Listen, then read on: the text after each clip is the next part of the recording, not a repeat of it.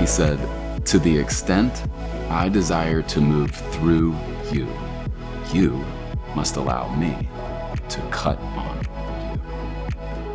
The Leader's Cut. What's up, everybody? Welcome back to the Leader's Cut. This is your first time joining us in this conversation. Welcome to the table. Our favorite thing to do is to pull up a seat at the table where it's not just me and a guest and you, but it's us and the Lord. Because what's the point of sitting down at the table if he doesn't pull up a seat at the table? And today we have a really, really fun discussion with one of my best friends on the planet, my big brothers. This is, I'll call him by his full name because I'm one of the few people that does that, Bradley Dean Larson. Brad, I'm going to give you context about him. And really, the first probably 20% of this episode is going to be some context of our time together, our relationship. And here's why. In order to fully understand something, the more context you have, the easier it is to understand it. So I want you to hear a little bit of our story, and we're going to talk through navigating the various relational seasons where we've learned so much. But let's pray, and then we'll jump right into it. God, thank you so much for this time together. Lord, thank you for Brad and his joining this conversation. Lord, thank you for our relationship. Lord, I pray that by your Holy Spirit, you would teach us all how to navigate the relationships in our lives through all the seasons, because Lord, they matter to you, and especially the ones that you divinely put together. So I pray that this would be not just a beneficial time for every person joining this conversation, but I pray it will be honoring to you. That's Brad's heart. That's my heart. We just want to honor you, and we want to help your people. So use this time however you want. Spirit of the living God, would you cut on us anywhere where our flesh has taken hold and it is pushing out your spirit? Cut on our flesh to make more room for your spirit. In Jesus' name, amen. All right, bro, let's give him a little bit of context for you. Why don't you tell him a little bit about you, and then I'll jump in and talk about how we kind of got connected. Okay. Been married for 23 years. I have 4 kids, 2 boys, 15 and 18, and 2 girls that are 21 and 27. So just background, my family, I come from a long line of entrepreneurs. So my grandfather came here in 1963, he built a golf business. He started with a driving range. And then we moved to California and basically built a brick and mortar store there. So I grew up in that atmosphere, grew up in athletics, grew up in the church, probably had a little bit of a interesting relationship with the church. Being an athlete, I was probably more akin to developing in that atmosphere. In church, oftentimes was a little bit rigid and boring. But felt the call when I was 17 years old, and it came with a little bit of me being resistant to it, and said yes to God, and it's been kind of a whirlwind ever since. I would say uncertainty has another name. It's called adventure. So it's been an adventure. So for several years, I spent time overseas. I got hooked up with an evangelist. We ended up drilling water wells, preaching the gospel to 3rd and 4th world countries. That is completely outside of what anybody I grew up with would think I would be doing. Lots of learning in that, lots of seeing God do some pretty incredible things. Then as I transitioned from that role into the local church, I think at that time I developed a little bit of an attitude about the church because we were doing the number one job, which was reaching people who had never heard of Jesus. So my attitude got a little bit jaded and cynical. God brought some correction. I started to really see a body that was alive and enthusiastic. That grew, saw some additional calamity in that environment. Senior leader that I worked for got into some nefarious activity. At that time, God was stirring our hearts to plant a church here in Scottsdale. So we came here in 2003. At that time, because we had been so immersed in sort of the church world, we came here with a team of people and really just challenged everybody that we're going to go get active in the workplace and community and see really what people are doing. So we did that for 10 years. In this city here in Scottsdale, we had watched 35 churches come and 35 churches go. We knew it was really hard ground. And then that's when somebody had brought to my attention that there was this group from Texas that I hadn't heard of that were planning a church. And my wife and I thought, man, this has been a tough journey for us. We want to go be an encouragement. So we found ourselves at an interest meeting. The very first one. The very first one. And it was during that time that the Lord spoke, but I have to be honest, at that time, based on what we had experienced, the church we were part of grew rapidly. 150 people to 4,000 in less than 24 months. That's where I learned that healthy things grow, and so does cancer. But it was a good ride. But I will say that we sat in that room, sensed God's presence. He spoke to us, but I had some reservations and wrestling with the Lord just about bigger churches, which then led us probably a year later to a sit-down conversation at Olive and Ivy. Yeah. From my vantage point, the way we hooked up, I think there was only like 35 people at that interest meeting. And so you guys were 5% of the Right. entire attendance. But before that interest meeting, Robert had said, hey, I want you to do a study and see what ARC churches were planted near you. And then let's sit down and let's reach out, establish relationship. And you were the only one that I found. This was early on in ARC because E3 was one of the first 10. 7. We were number 7. You were number 7 ARC plant. And we were the only one over here on the West Coast. So. Shout out ARC. Uh-huh. And so when I saw you, I got online and listened to a couple messages, and very quickly, out of nowhere, I felt the Lord say, Brad is going to bring E3 into Gateway Scottsdale, and the two of you are going to run together and finish together many years from now. It was out of nowhere. We'd never even met. I didn't even know you existed. You didn't know I existed. It was out of nowhere. Then you show up. This was probably 6-8 weeks later. You show up at the interest meeting. The elders are there because we caused the Gateway Scottsdale Elders Retreat to coincide out here with the interest meeting. Well, Todd, one of our elders at the time, founding elders, met you at the interest meeting that night. And the first thing in the morning the next day, he says, I met somebody last night, he and his wife. They are unbelievable. They would be incredible hires press, but they're senior pastors. I knew they were talking about you. So I shared with the elders what I'd felt the Lord say. That was what? January? Was the first interest meeting? Yeah. January, I think so. February-ish. Yep. And then literally a year later, the New Year's Eve, New Year's week between Christmas and New Year's, your whole family came to service. And afterwards you said, let's go to lunch. We went to lunch, and things moved very, very quickly after that. But the part of the story I knew you wouldn't tell is then, so our two churches came together, and then a couple months later, we stepped out in faith to hire you, which to this day is the craziest thing I've ever done, hands down.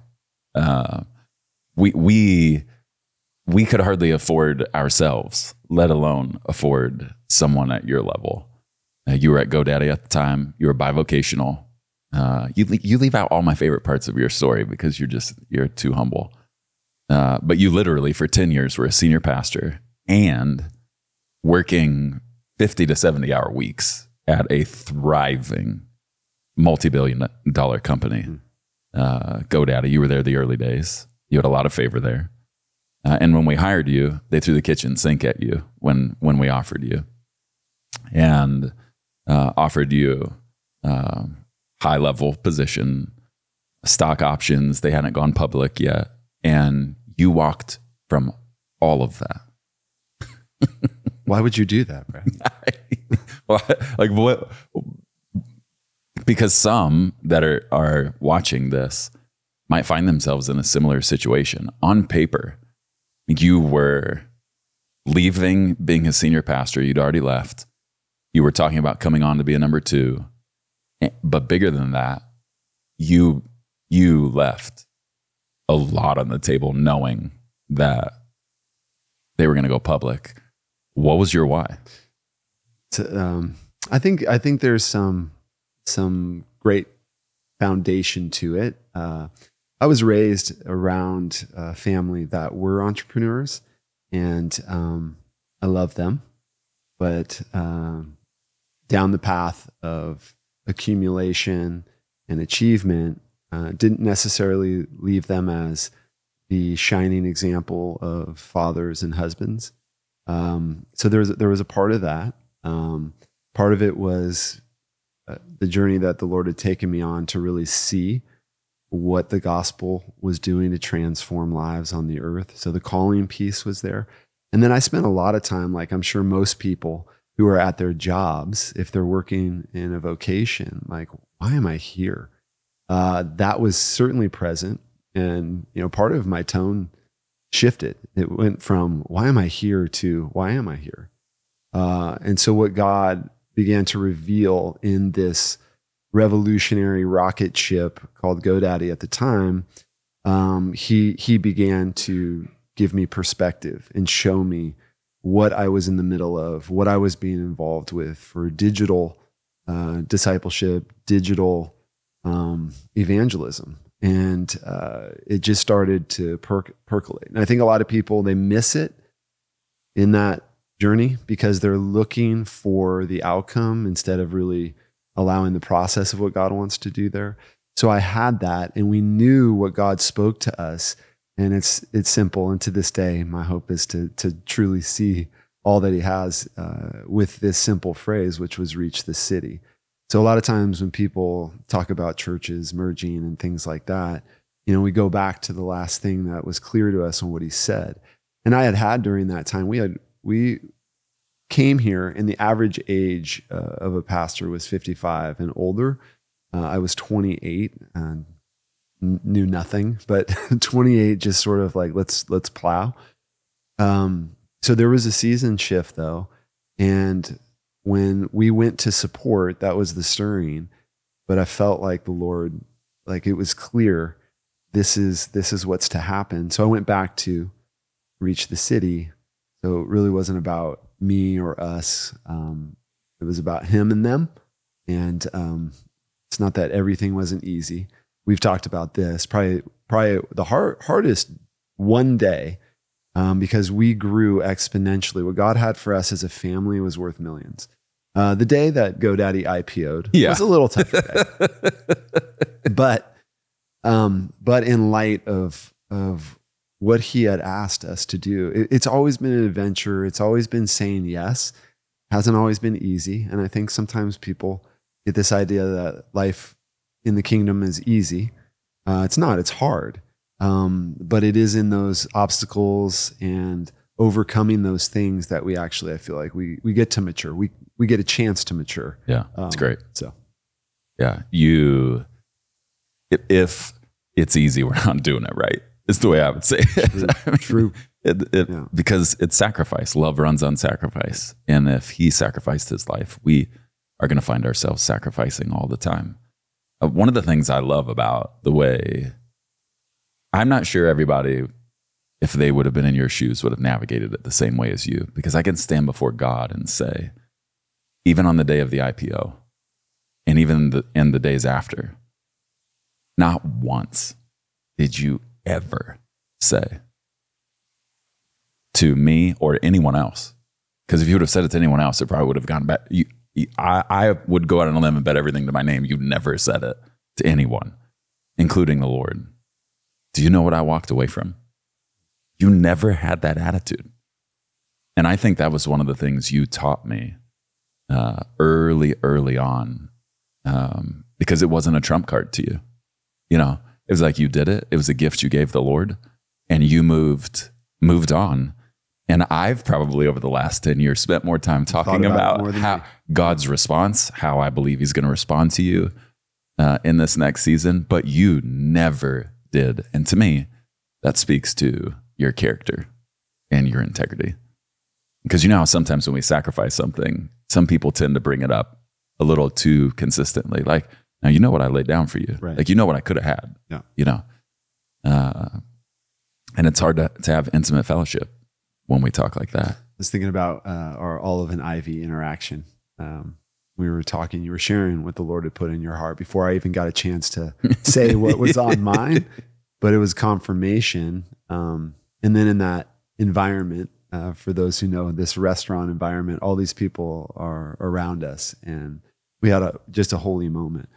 But I think what you deposited, not just in me, but part of the gift and calling on your life, is you deposited a prizing of God's presence at a level that I didn't have. And so we have richly benefited as an entire family and really this church. I've heard Tim say it before too. It's intimacy with God was the thing that just had wrecked him, that God had given to you. And it's just been really true. There is something tangibly and experientially that God has given you for intimacy with God. So those first 5 years, we got to go together on some pretty great hot streaks. And by and large, and there were others that were with us, but you and I, if this is battle and this is farming, you and I carried a weight that was different than anybody else in the staff, as it related to warring spiritually, but also plowing spiritually. When you think about those first 5 years, what do you feel like the Lord taught you that the first five together? The first 5 years. I think sometimes, we had, for 7 years when we were E3 Church, it was set up and tear down for 7 years. And then the last 3 were not. We were, so then when we came together, you had to do it all over again. We started set up and tear down again. It was such a great reality. We've talked about this, to humble myself, right? You can't ask God to humble you. Humble yourselves under the mighty hand of God.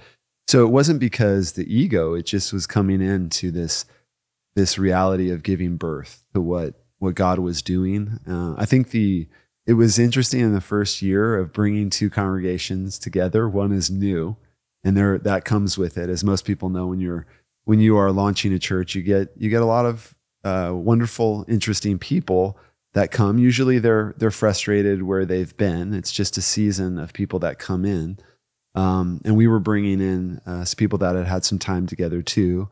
And we learned how to lead them and invite them, not force them, but just invite them into what God was doing. This is what God is doing. You're welcome to come in on this journey. I think we learned how to navigate people. I learned that, sometimes the button that was there, that I think God's been doing a huge work in my life, is sometimes pushing a little bit too hard, because it's easy for us to get confused. The biblical order of being and doing gets reversed to doing, to be. The do to be tree we eat from often. And so I think we were focused on getting somewhere. But I may have run over a few people. We both did. I mean, in the journey, and not that I am happy about it. No. Like that, but I was being cultivated and shaped into a better servant of people. But the moments that we shared, that we prized, taking people through those first 5 years and all that God started opening up, we were basically, week to week. Mm-hmm.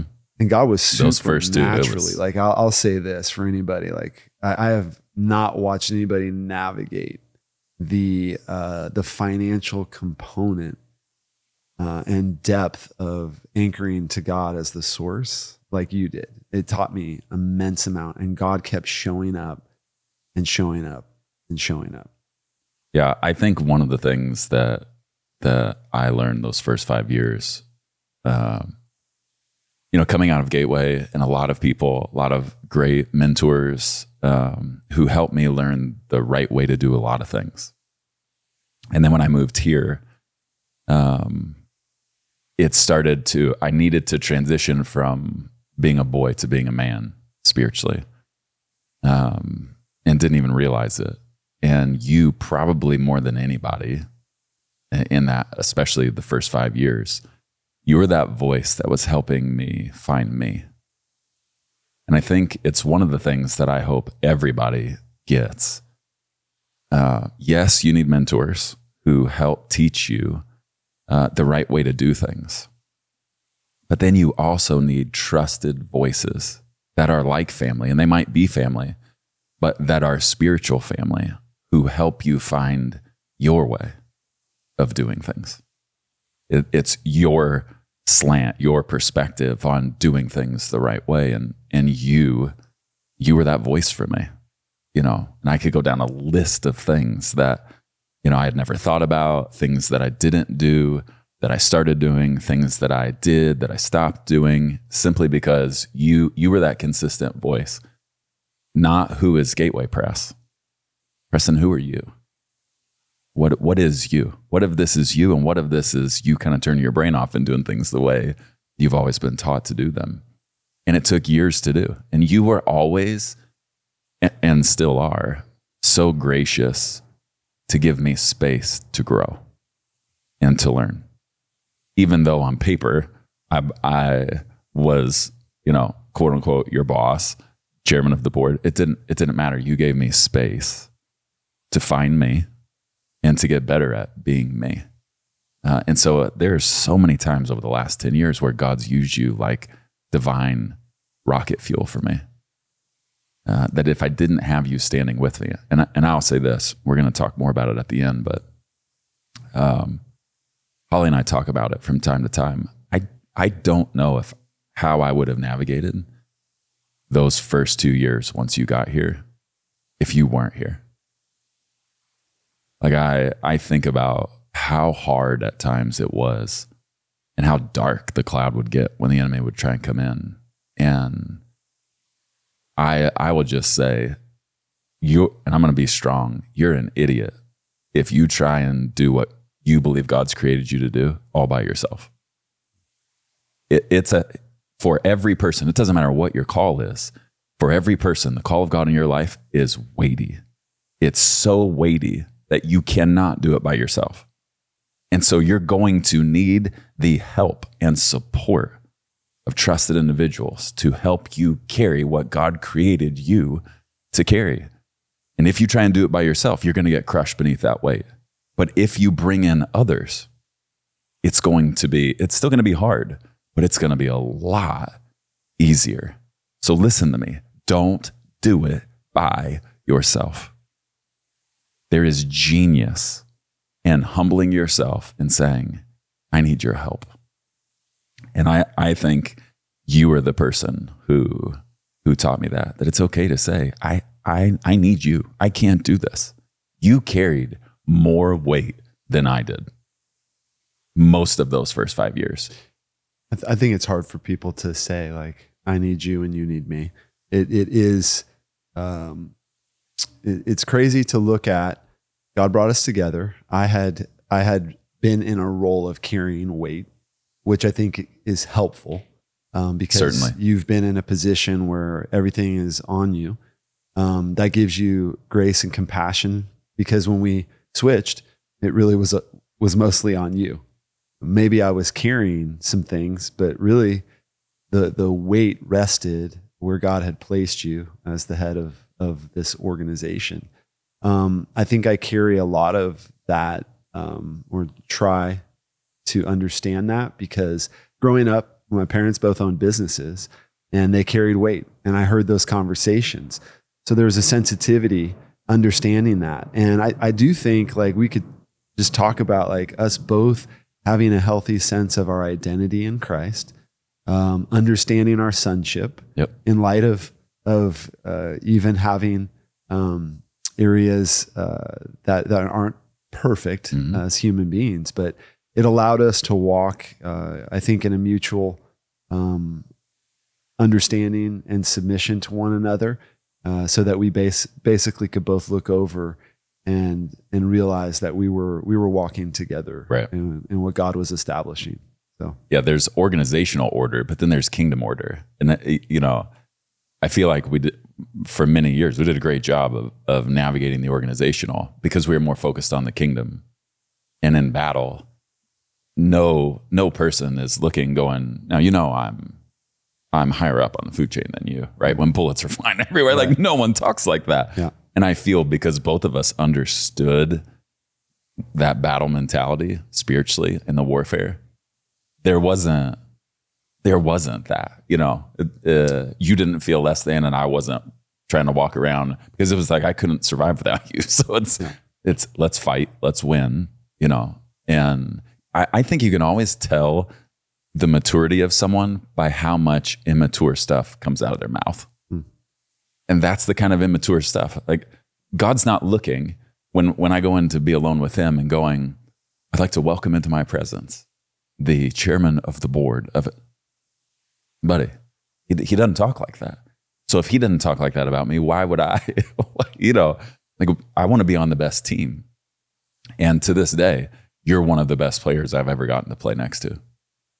And I'd rather win and not score as many points sometimes than lose a lot and be the high scorer every game,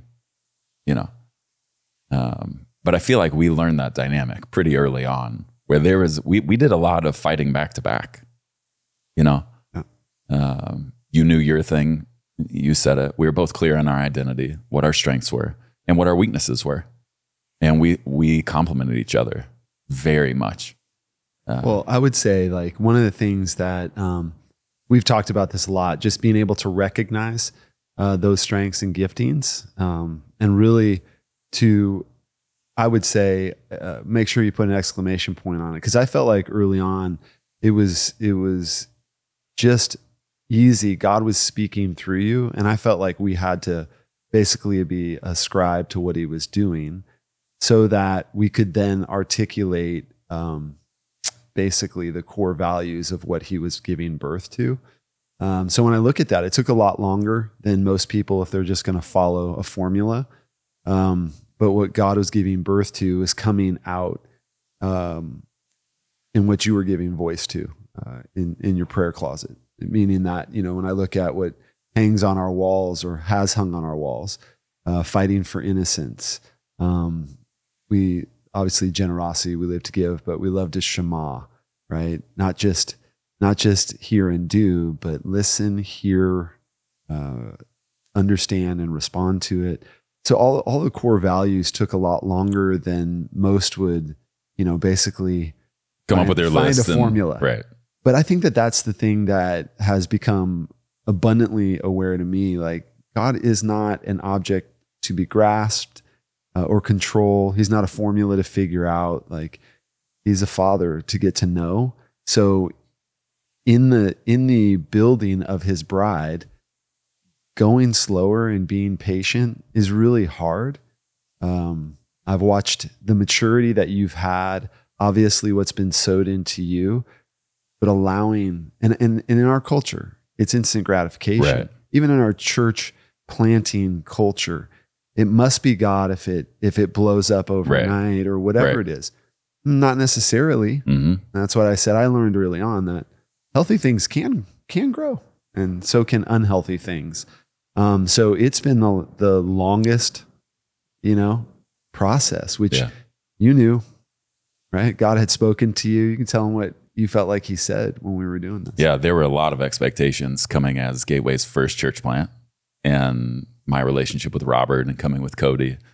And the elders there in Dallas had a lot of expectations, and they were all high. And no one articulated it, but you could kind of tell. The thought was, in 2 years, this will be over 1,000 people. And one day I felt the Lord say, Preston, this is not going to start the way everyone expects. You're going to seemingly disappoint many in season number 1. And you're like, okay, well, that's a great time alone with the Lord. Pay attention, church planners, pay attention. Yeah. But if I would have been running with somebody who would have had the perspective, if it isn't growing fast, it's not God, I could have been manipulated. but you never pushed me. Even as entrepreneurial as you are and as many shots as you desire to put up, you never pushed me to move too fast. And to your point, I mean, we really didn't come up with our cultural values until you said, I feel like we've had enough years. There's enough coming out consistently. Let's have a conversation about what is us. Because I was just still slowly walking and seeing what the Lord was building. But you were the one that really pushed that. You mentioned something that I think is a great segue into the next part of the conversation. You mentioned about, knowing essentially in the way we've said it to each other, you know what my genius is. I know what yours is. And one of the things you have done really well over the years is in moments of immaturity for me, you have typically handled me with a perspective of, but I know who he is, and I know what God's divinely enabled him to do. And I also know he's human. And with humanity is going to come some frustrations. And so in those formative years for me, when I was still finding my voice, finding my style leadership-wise, I always felt championed by you, that you championed my strengths. You were mindful of them. The way one of my friends says it is, you have to take the bad with the good. Everybody just thinks about what's the good, and that's what I want to take. We're humans in a fallen world. You have to take the bad with the good. And if we're healthy, the good outweighs the bad. But there's always going to be some less good stuff. Let's talk for a little bit about, because we want to talk about frustration, because we've learned so much over the last couple of years. But as a starting point, where did that come from? Because it came out of you very clearly, where we'd have talks about something where I'd crossed the line, said something in a way I could have said it better, but you always approached me as, I'm not coming to you as you did bad, you are bad. You would come to me through, I know what God's enabled you to do and anointed you to do. But let's talk about this too. So where did that come from? I think part of it is getting a chance to actually know your own story and then listen to someone else's story, right? So you know my story. Early on, my oldest daughter is 27.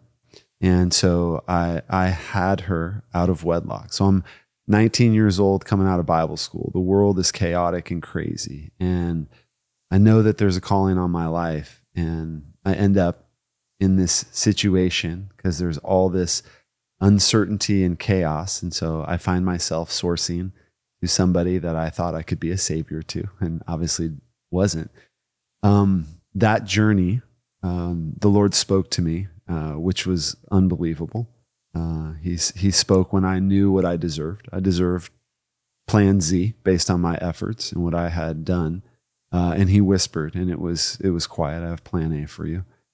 And then he just catalyzed something that was unbelievable throughout the course of my life. So in that moment, what I say is, I'm just a trophy of God's grace, right? Everybody could hear that, but trophies don't do anything. They just display the glory and the splendor of the one who did everything. Love it. So he started to root me in understanding grace, not just as undeserved favor, but divine empowerment. So that gives some of it. But what I saw, understanding that leaders and people that have a substantial calling are carrying a ton. So for your context, you're coming from a small town, a church that was a small town. Right. I think at the time it was 24 when I left. Yeah. So, and when I would travel with you out to Dallas, everywhere we went. And so I was taking that in and I was weighing that. That's a lot. And then we would be in the rooms, in the elders' rooms. And I watched the humbleness and heart of every person in that room, their heart to hear what God had to say. And I watched as God was using your voice, and you were choosing, like, when God spoke to you to speak in those rooms. So I had a front row seat to watch who you were. And I think just looking at my own self in the mirror and looking at people around me and wanting actually compassion to be the driving force, because it was about bringing something to life, seeing what God had really birthed in us, which meant that there had to be space. We're complex. Right. We're complicated. And both of us, knowing our family stories growing up, we don't often weigh the weight of the voices that can be great. You know, you're going to do great things for God. Sounds awesome. Right. It's also a weight. Mm-hmm. And you had incredible mentors, and they believe in you. And with that also comes a weight that, if we're not careful, it's being vacillated in our hearts to perform. And I'm not saying that that's ever been what you've thought, but you're carrying all of that weight. So the sensitivity part, us, our families growing together like that really, us working hard to prize that. You know, you had done something with Holly. Holly wasn't responsible to the organization. You let her be Holly. So much beauty in that, you know, and you know this, like, first person who really caught us was Holly. She's just so authentic. She's just real. Not a typical pastor's wife often, who feels like they've got to be something. And so you had done that both for your kids, and you had done that with your wife. So I think just knowing that, leaving some room to be human. I think one of the things that I don't know that you and I have talked about this. When you talk about, you know, when you said we're complex, we're complicated, my mind immediately goes to Psalm 139 and David saying, you know, you made me so wonderfully complex. That's the way the NLT translates it. Your workmanship is marvelous. So he didn't lament his complexity. And oftentimes I feel like a very complicated human, where I'm this balance of sweet and strong, strong and sweet. And over the years, I've been very misunderstood at times. And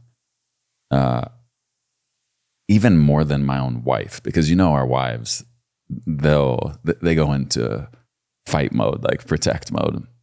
But I don't think anybody made me feel safer, especially early on, when I knew I was being misunderstood by people. And not only did you understand me at a very deep level, you fought to try and help others have a little more context to me, because they would see 0.1% of me and possibly make judgments about the type of person I am. But you had the most context for me. And it was one of those things where I felt like I always had someone who understood me, and was not quick to judge me, but was quick to protect me. And so only God knows how many times you've done it over the last 10 years, where if somebody didn't fully understand the complexity that is me, that you, whether you help them understand a different side of me, whether you help them understand the weight I carry, I think that's one of my favorite things about you, is you know, people talk about, you know, I see you kind of a deal. Sure. But a wise man understands. You didn't just see me. You understood me. I mean, you got me at a very deep level, and you still do. And probably a lot more people would have left the church early on with some of my complexities if you wouldn't have been there to say, let me give you another way to see this. And then I was given the time to really get comfortable in my own skin. Even if I was going to be misunderstood, it didn't matter, because I felt safe enough to just be be me. Yeah, I think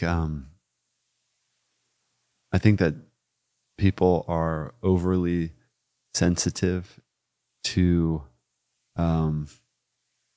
themselves. I think we have to admit there's a lot of dying to yourself that's going to be involved in the process of actually building a healthy relationship. For sure.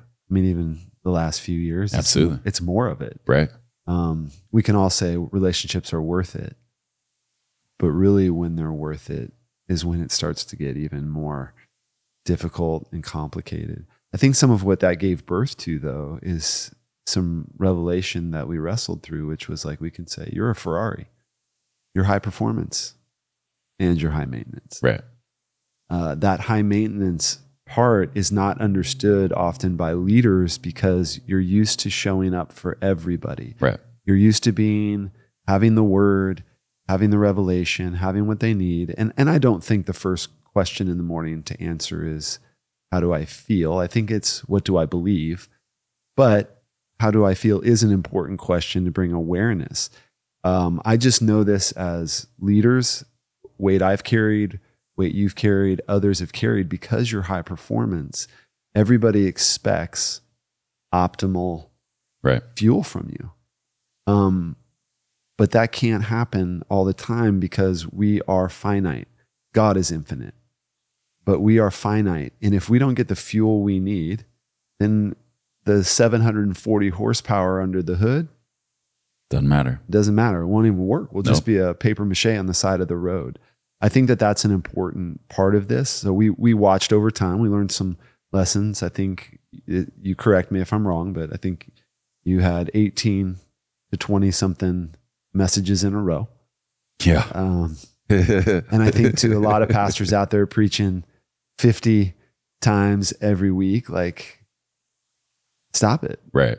It's not heroic. It's not. And I think some time ago, I asked the question when I was doing it, like I'm coming up with 3 to 5 points every week. And then I did the math. Okay, if I preach 50 messages, am I living all 195 points that I just preached? Is anyone else thinking this? That's great. I think the people are like, this guy is amazing. I can't even metabolize 195 points. But there needs to be that sense. So when you started to allow, and you had been obviously in an environment that shaped sabbaticals and the health of that. But when you're in those first few years, you got to do it. Right. There ain't anybody else. And so you get it done. And I don't think people understand how much gets expended during that time. And God gives grace, but there's still an expenditure. And so when we had fun, let's think about this. Like, the last 11 years has not actually been that tedious. Right. There's been a lot of fun moments. We've had a lot of really great runs of concentrating. What did we do? 100 dinners. Mm-hmm. We each took 50 dinners, 100 dinners in 100 days. Yeah. We each took 50. But we also went on adventures. Yeah. Brought our families together. And those are the prized moments, truthfully. Right. And for some reason, people don't actually practice play and adventure, especially busy people, especially leaders. And you ask them, it's not an immature question. When's the last time you had fun? I think this thing is about delight and joy and fun. I think God's interested in righteousness, joy, and peace. Seems to be a part of the kingdom. You led well. You've helped me. And I think over the years, it's really made me have to go like, okay, I'm going to calendar. When is the last time I had fun? And when it gets too far gone, I realize like I am a human doing, not a human being. And I just don't want that. I don't want my kids to see that only. Yeah. Especially when we war together, I think it's important that we have fun together. We would get away. We still do. Whether it's fishing, playing golf, hunting, skiing. Yeah. There's a list of things we enjoy to do that bring life to us, that especially as we've gotten older and the war got more intense, retreating is a part of battling. And I think it's something that we've done fairly well, especially this last 5 years. I don't know that we did it the best the first 5 years because you and I are both wired so similarly to just grind. And but this last 5-6 years, I feel like we've definitely grown in doing life outside of the battlefield. And because we both bring life to each other, that if you just fight, and you help me with this, because I do have a battle mentality, it's always battle, it's always war. And you definitely help me go, yeah, that's great. And that's a part of your call, but you got to retreat too. Like you can't, people aren't going to be able to run with you for long, Preston, if you don't have these moments of retreat. And so whether it's a lift going up a ski hill, whether it's going up a stream in Colorado. Well, I think especially for the way that God has wired you, you prayed Solomon's prayer, begging God for wisdom and for one-liners. A lot of people won't understand that. And that is the way God has shaped you. People won't understand how many years and years and years that you have accumulated that. And there's bullets that you fire. I think for the first several years, we might have, well over 3,000 one-liners. Some of them 15, 20 in messages. Yeah. And I knew that those bullets were not going to be hitting and landing for every person that was listening to them that day. But God was stacking and storing things. But I say that because, but you're not a Pez dispenser. Right. And you're not an ATM machine. Right. And people will take and take because they're so grateful, but they're also so focused on themselves. So the opportunity for us in ministry and really in life, all of life is ministry. I really believe if we're intentional with it, to actually be highly focused that we're humans. And so what I see with leaders is, helping increase our capacity to handle the demands of reality. What I watched in the corporate world is people would go for usually 10 years. They go hard in the paint.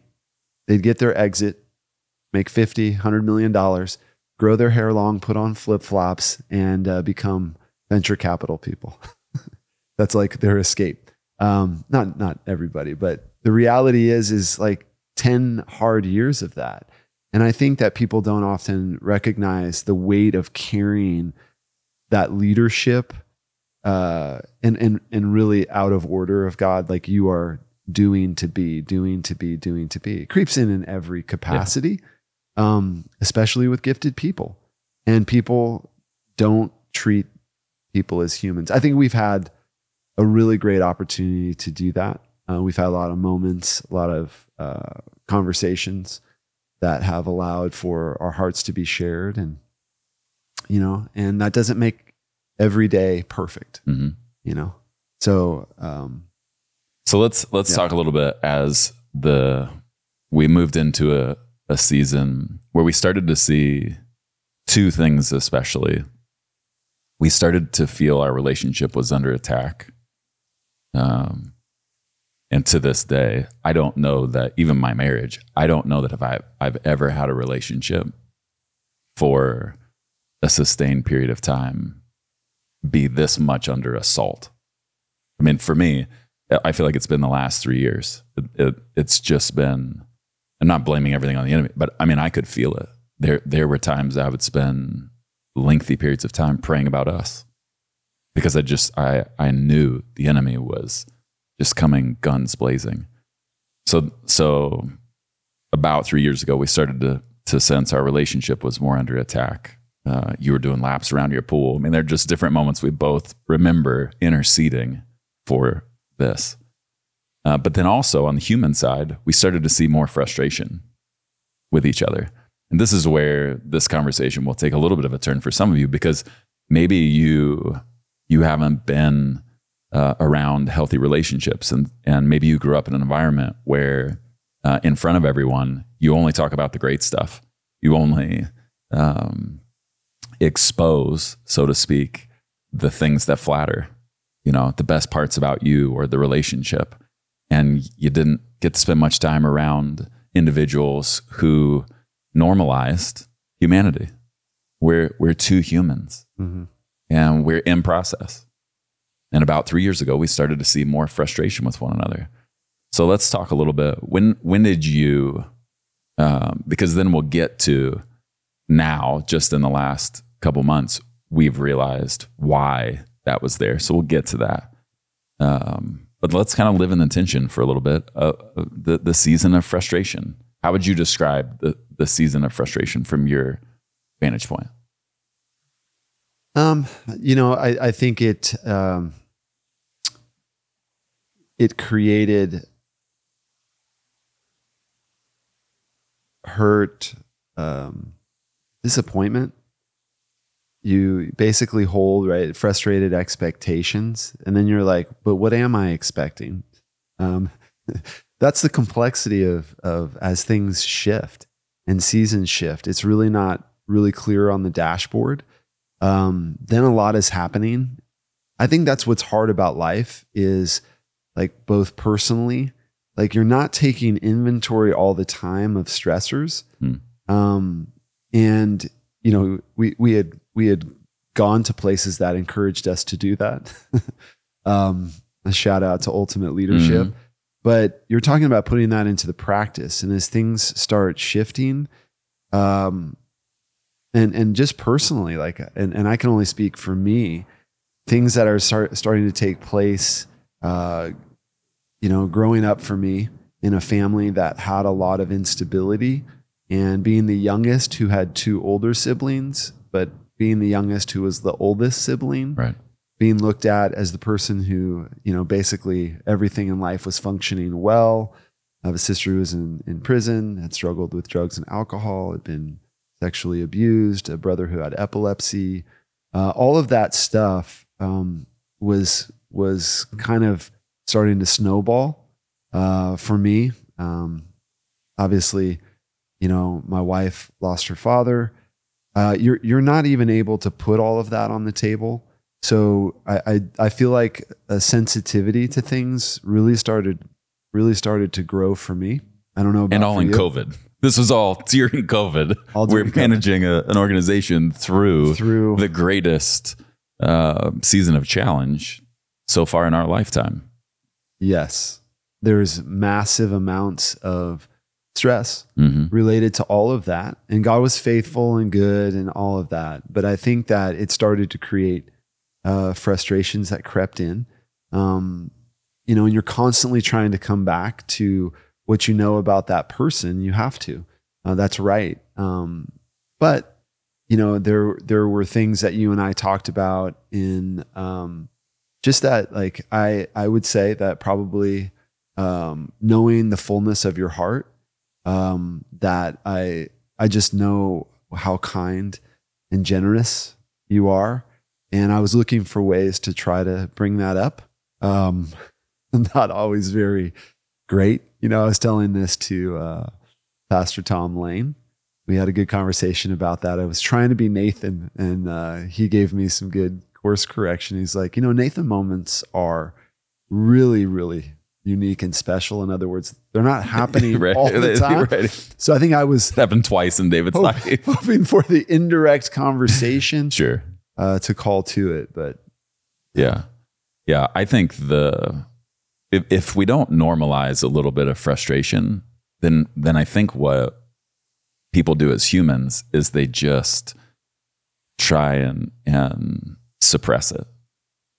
And one of the things I learned, if you don't acknowledge a frustration and you just shelf it, thereby suppressing it, it's just going to get worse, and it's going to create more frustration about even smaller things.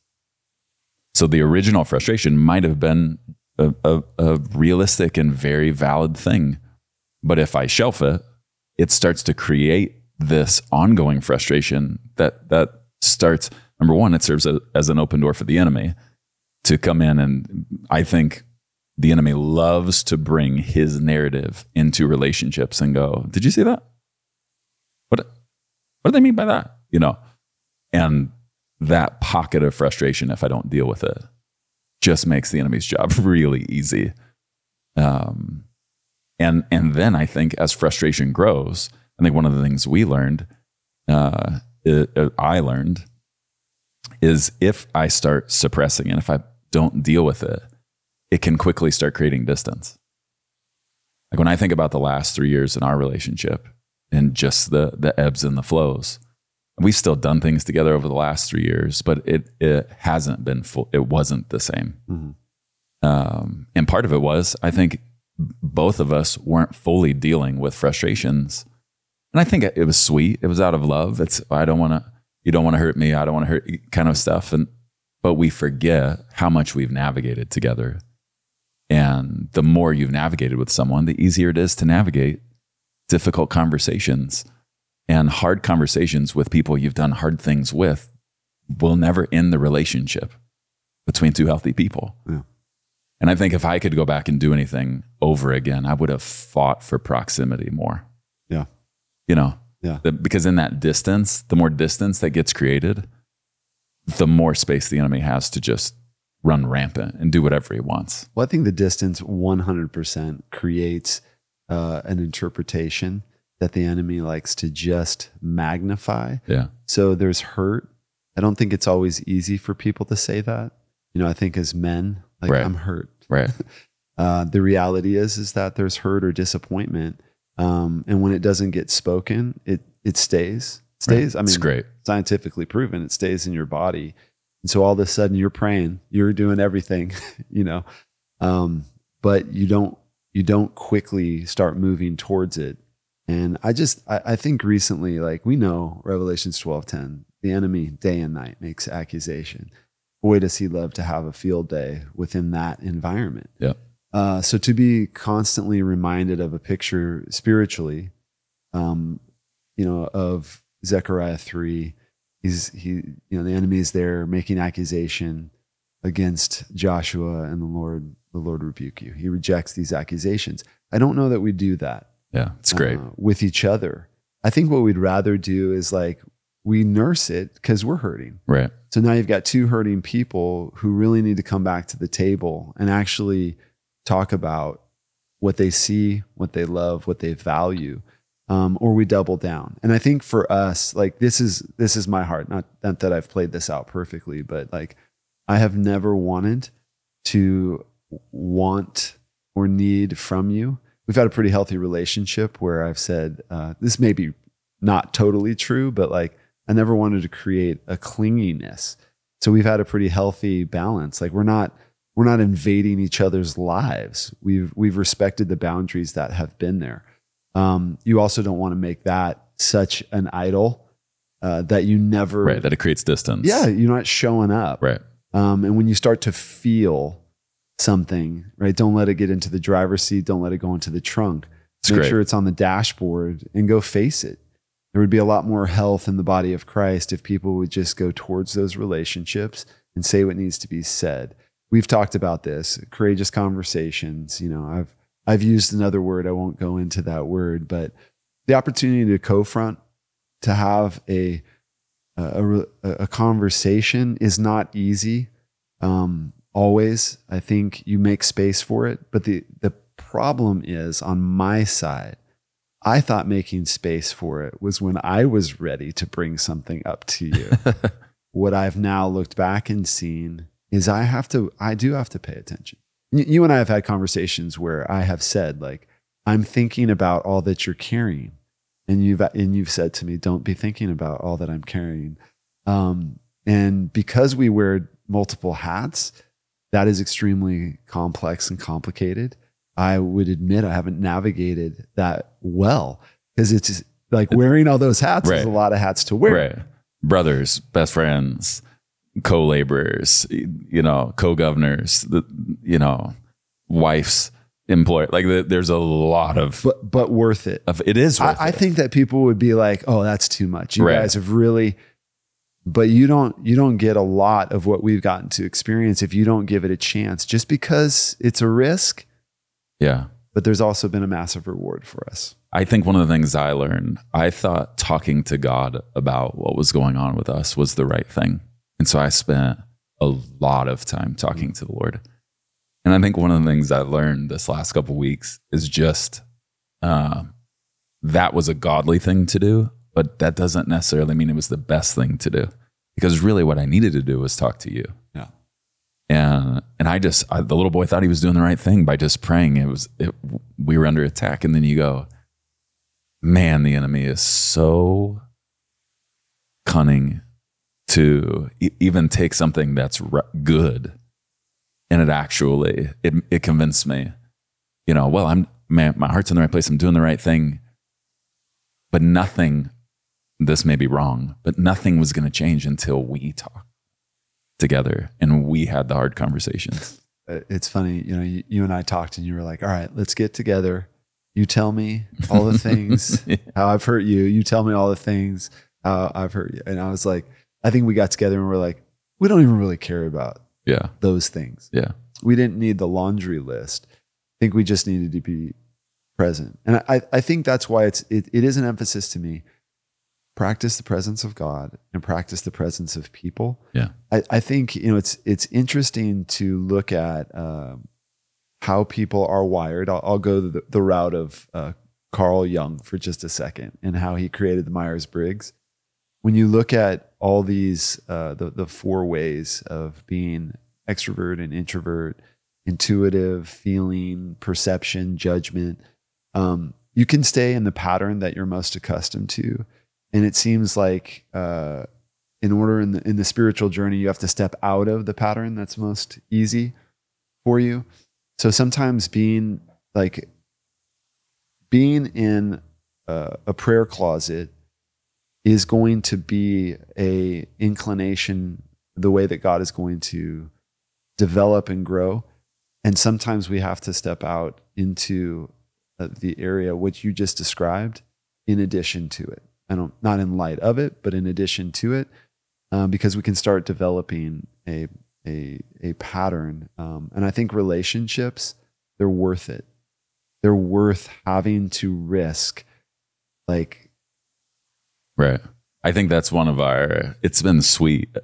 Both of us know our friends, our mutual friends have experienced frustration with both of us because of what's going on between us.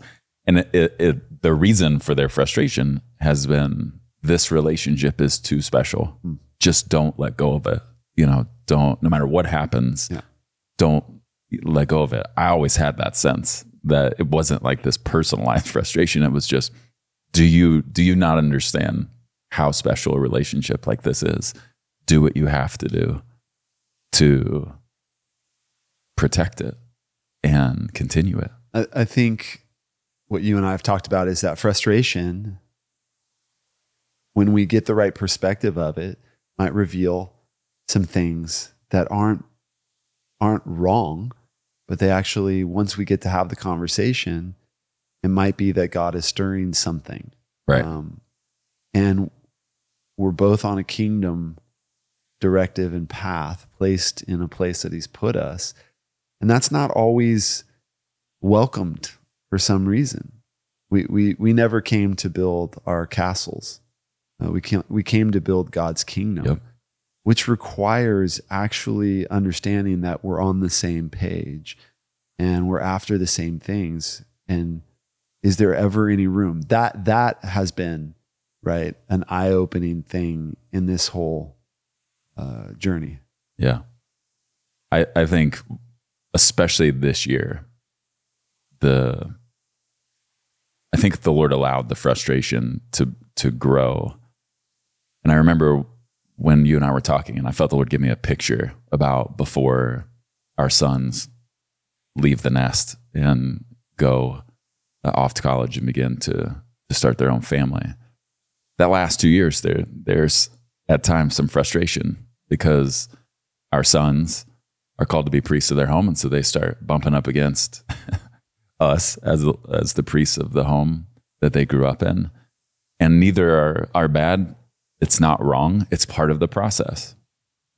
I think when I go back to the original word that I felt the Lord tell me that day about you before we ever met, that we'll finish together. I think sometimes when God speaks to us, we connect the dots as though we know the end from the beginning. And that's been eye-opening for me. God says something and you just go, oh yeah, I think I know exactly what that looks like. And I think both of us looked and went, oh, well, finishing crossing the finish line together many years from now, we have to be on the same path under the same roof, and which we did for over 10 years. But then you start to realize and go, this isn't about a castle. It is about the kingdom. And it's like Paul and Barnabas. When Paul goes this way on the second missionary journey, and Barnabas goes this way to Cyprus, and they both go on hot streaks, we see they still have relational equity, that they didn't, separate forever. They actually even came into agreement down the road on John Mark. And I feel like for us, we started to see and go, okay, this there's frustration, but then there's, Tom had the best picture when he was talking about transition. That sometimes frustration is the evidence of roots being pulled up to be planted in a different pot.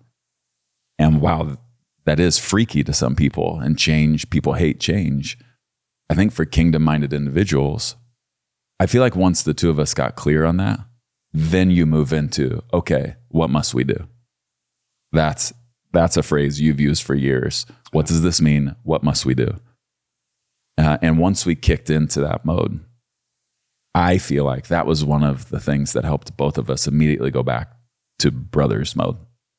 Not just best friends, but even beyond that, as brothers.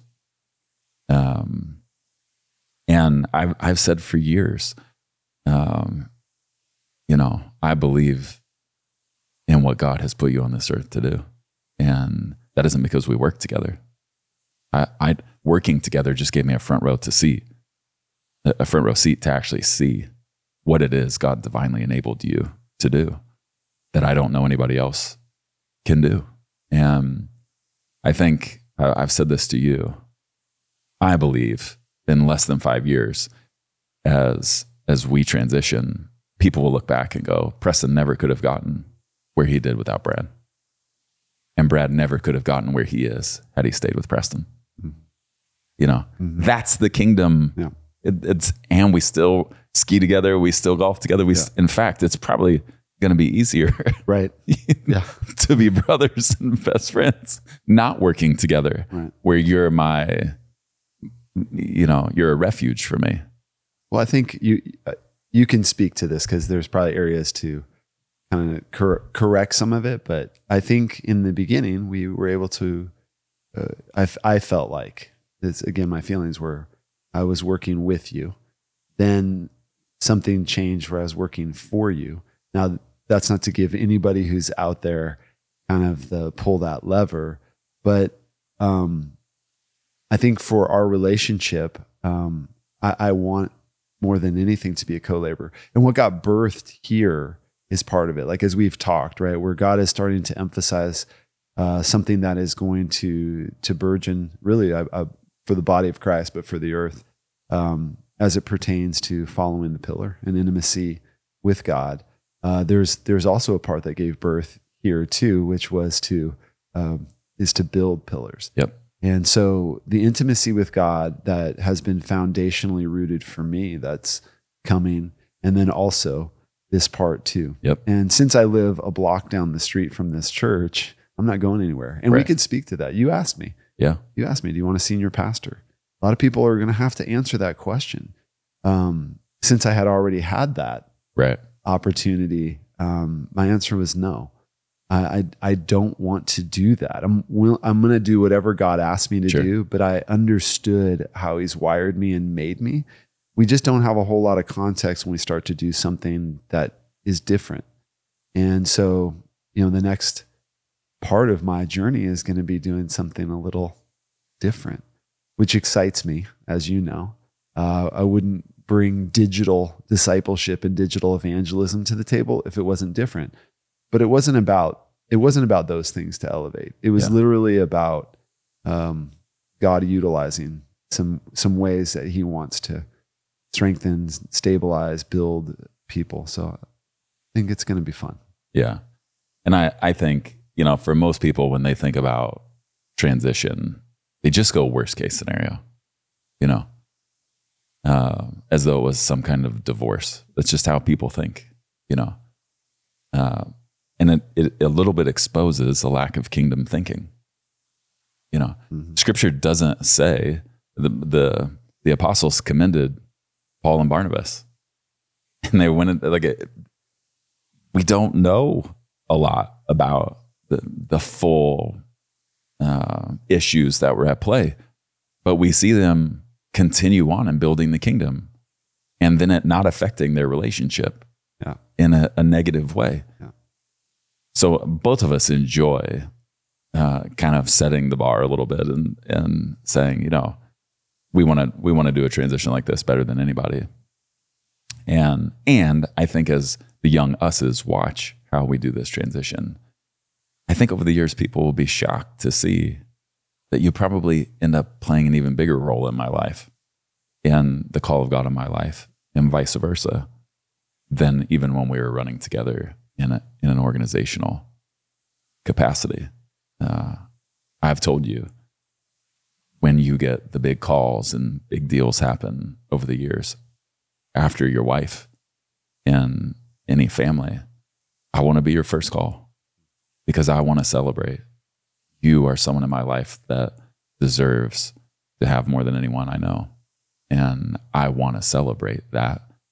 I want to celebrate it even more in the days and months and years to come, in part because of what we've navigated together. The wars we've won, the schemes of the enemy we've overcome. This is such rare air. Yeah. People just aren't used to it because there has to be, but the ability to be authentic and lay it out, I think will help a lot of people, and they have to be able to have, I would say, like, humble yourself, your ego, your excuses, the past pain and hurts of your life and disappointments that, we have to realize, like, we've been disappointed in this life. Yep. Part of living and being a human. And so making sure that all those disappointments don't feed. The way that I look at it, the pictures the Lord's given me about a monsoon and a pool and debris getting in the pool. Do you just leave it there and then, like, likening that to your heart? You got to clean it out and recognize it. Otherwise, you just end up with more and more boxes and clutter. Yeah. So it's been, a beautiful opportunity. So let's talk for a minute about what is next. Because it's really important for me, for you to hear, because Brad is one of the most important voices in my life, and he's going to remain that. But in the days to come, and in part of this sit down, you're seeing why. But in the days to come, you're going to especially see why. Because in a similar way, where I was hiding for 10 years, Brad has been obediently hiding. And I've told him for years, and many others here have as well, including our elders. God has divinely enabled Brad on the content side. His brain works at a pace very few humans will ever experience. And there's anointing that comes with it. And there are lanes God has most certainly graced him to run in, whether it's business, whether it's in wholeness, abundant life from a holistic, the 6-pillar perspective. And he and I are going to do some things this next year, because there's nobody else on the planet that I like to talk about the 6 pillars with more than Brad. But he's going to be throwing himself into that. So that's part of the reason the transition's happening, is both of us started to feel you were created to run. And there was a season in the early days where I was the brakes, and because God was saying, not yet, not yet. And now you've been sensing for some time, this is that season of life in this 10 years. I know God made me a thoroughbred, and he's saying, you can go run. And part of what I said was, you don't need to be every day of your life having to go to an overseer or a board and going, what do you think about this? Can I do this? What do you think about this? Can I do that? Can I try this? Can I take this shot? Because it just slows, that's would be a little more bureaucratic, and it would slow you down immensely. So why don't you talk for a sec about what you're passionate about that you're throwing yourself into in this next season, Yeah. I think for a long time, I saw myself as a entrepreneur in God's house, self-titled, not necessarily what the Lord said. To step out into entrepreneurial endeavors, I think for most means being disconnected from people. I don't think that's the way that God desires for it to be. But I would say over the last several years, the stirring in my heart has been towards the complete understanding of salvation, which is wholeness. Shalom is wholeness. It's integration. So we've talked here about the 6 pillars, the integration of your physical, spiritual, emotional, relational, financial, professional lives. It's easy when we lay it out to say, do your relationships affect your emotions? Do your emotions affect you physically? Does your money affect your emotions? Does it? Yeah. Yep. The answer is yes. Mm-hmm. And so what do we call something that's out of order? It's disorder and chaos. And so as it pertains to each of these areas, I think that there is more that's coming to light that I would say that neuroscientists, psychologists have found, not that psychology is a substitute for spirituality, but they are seeing some things as it pertains to mental health. Neuroscientists are seeing some things. They didn't create anything. They've just discovered it. So when we look at our physical pillar as it pertains to the order of sleep and recreation and fuel and movement, those things are very important. So when there is disintegration, there's a lack of wholeness, and God's desire is that there is integration. So, what I have been experimenting with is bringing people together to actually lead them intentionally into these areas through movement, exercise. I don't want to use the wrong word here, so it causes a person to kind of freak out. But I think that when people actually recognize that Monday through Friday, there's a lot more action and opportunity for them to integrate the practices that are going to create stability, stamina, and strength. I think that we have an opportunity to fortify those people, bringing them even into our services where they're actually healthier and they're able to be commissioned to do what God has called them to do. Yeah. You definitely are somebody that I've seen in my life who has an anointing to help people get stronger in every area of life. And to start, I think both of us and many of us saw during COVID how essential it is to actually be healthy, not pretend to be healthy, not put on the mask of health, but to, at the core of our being, be healthy in the 6 major areas of our life. And it's going to be fun to watch as you step out and start no longer hiding, And I'll just say, I know that part of the hiding was because you're an honorable man and, not wanting to create difficulty and I think it's going to be a marvel as you come out of hiding and give the Lord more than you've ever given him to work with. And because I do believe your voice is a voice God is going to increase in the day in which we live, because this is war. And the easiest people to pick off in battle are the least healthy. Yeah. Well, I think the patience part, if I'm in my 20s, maybe a little bit more about me. At 48, much more about him and them. Yeah. So as we look at what the foundation of all of it, God's been so efficient and effective in building this.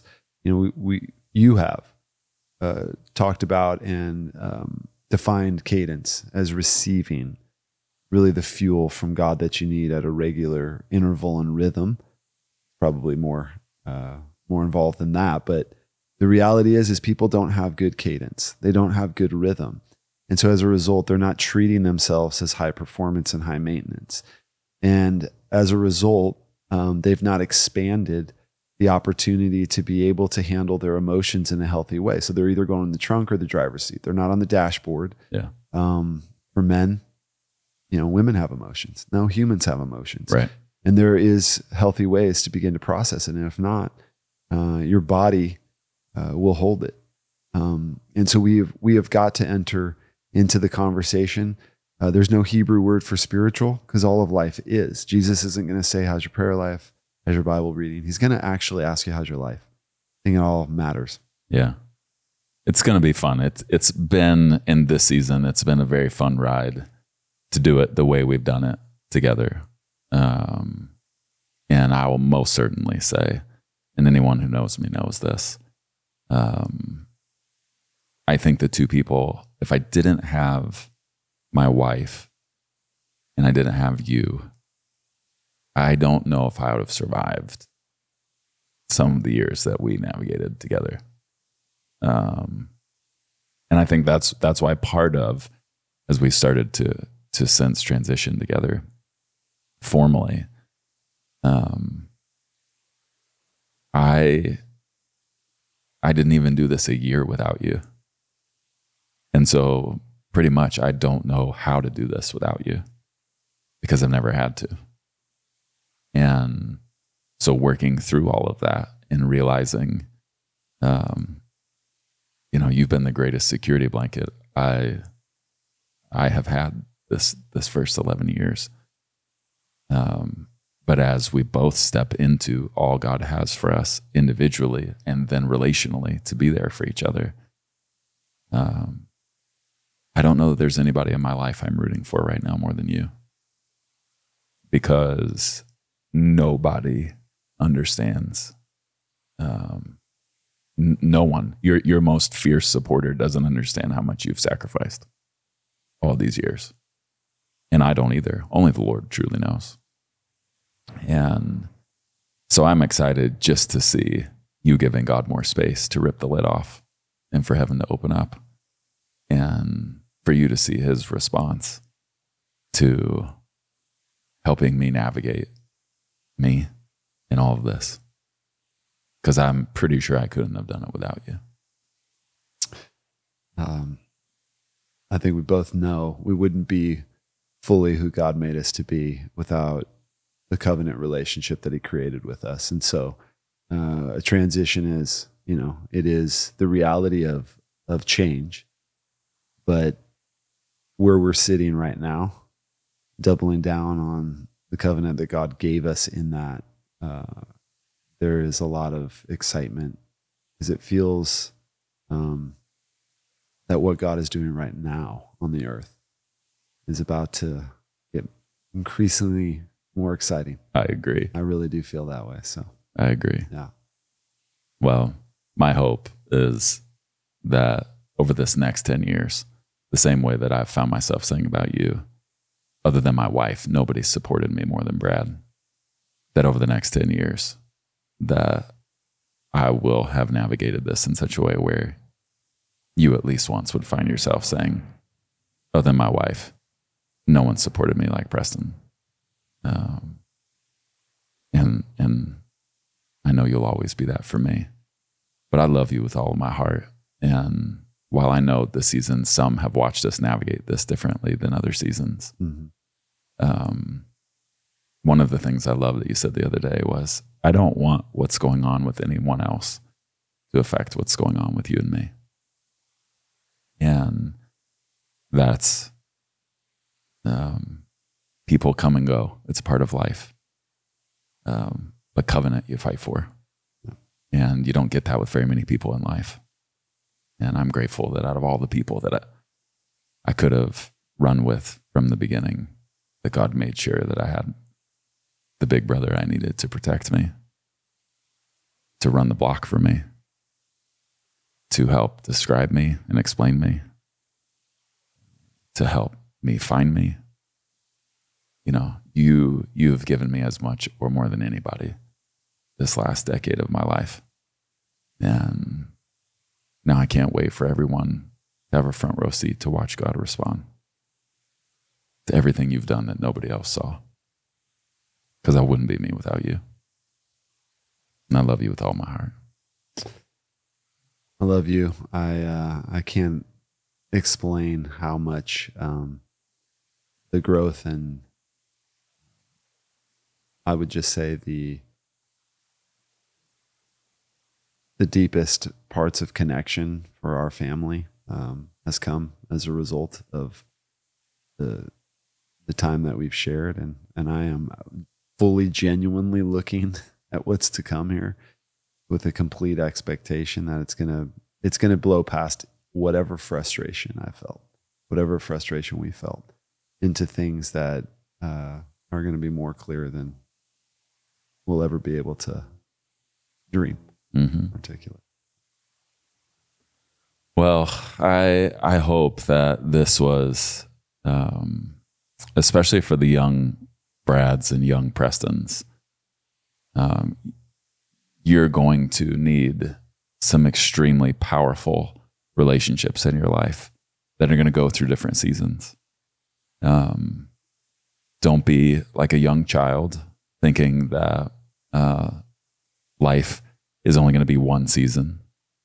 There are many seasons in life, and part of being a healthy human is learning how to navigate every season in whatever state you are in the midst of that season. But I hope that what you saw in this conversation is that covenant is worth fighting for. No matter what, you're going to have to sacrifice for covenant. You're going to have to do hard things for covenant. But it will always be worth it. It will rarely be easy. I mean, we know that. It will rarely be easy. But the most valuable things in life rarely, if ever, come easily. And so I can't wait, this next year as you and I tackle each of the 6 pillars. We're going to do one a month.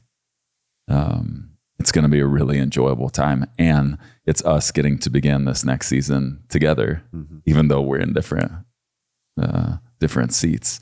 So I want to pray over your relationships, not just over you, because I'm telling you, if you expect to do anything for the kingdom of God, you better link up. You better get under that yoke with the strongest oxen that you can find in this planet. And I'm sitting next to one of those in my life. So I want to pray that very thing over you. God, thank you for friendships.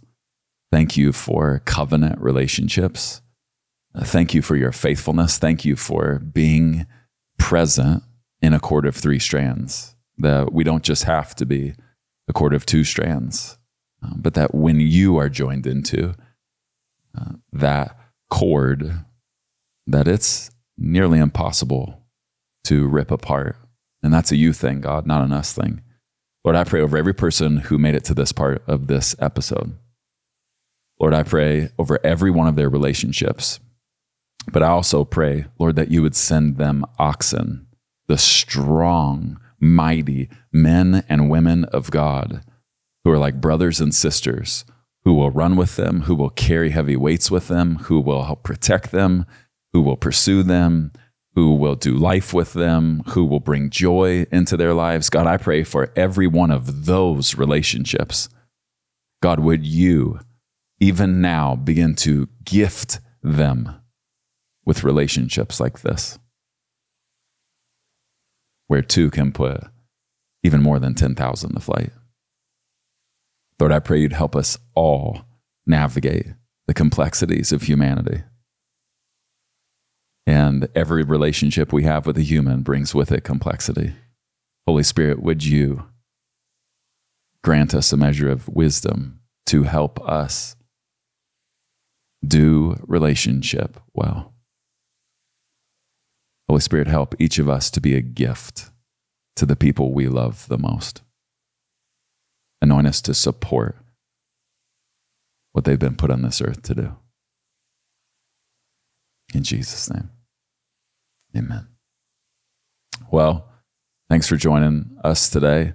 Appreciate Brad doing this. And really, really excited after the first of this year when we get into 2024, starting to talk about the 6 pillars and getting to unleash the beast to my right. We had to kind of restrain ourselves a little bit in this one, just handling it delicately. But I can't wait to just release the hounds and let you just run and bring that genius, divine genius, and all the bullets God's given you to help us fight this fight of being whole, healthy humans. Yeah.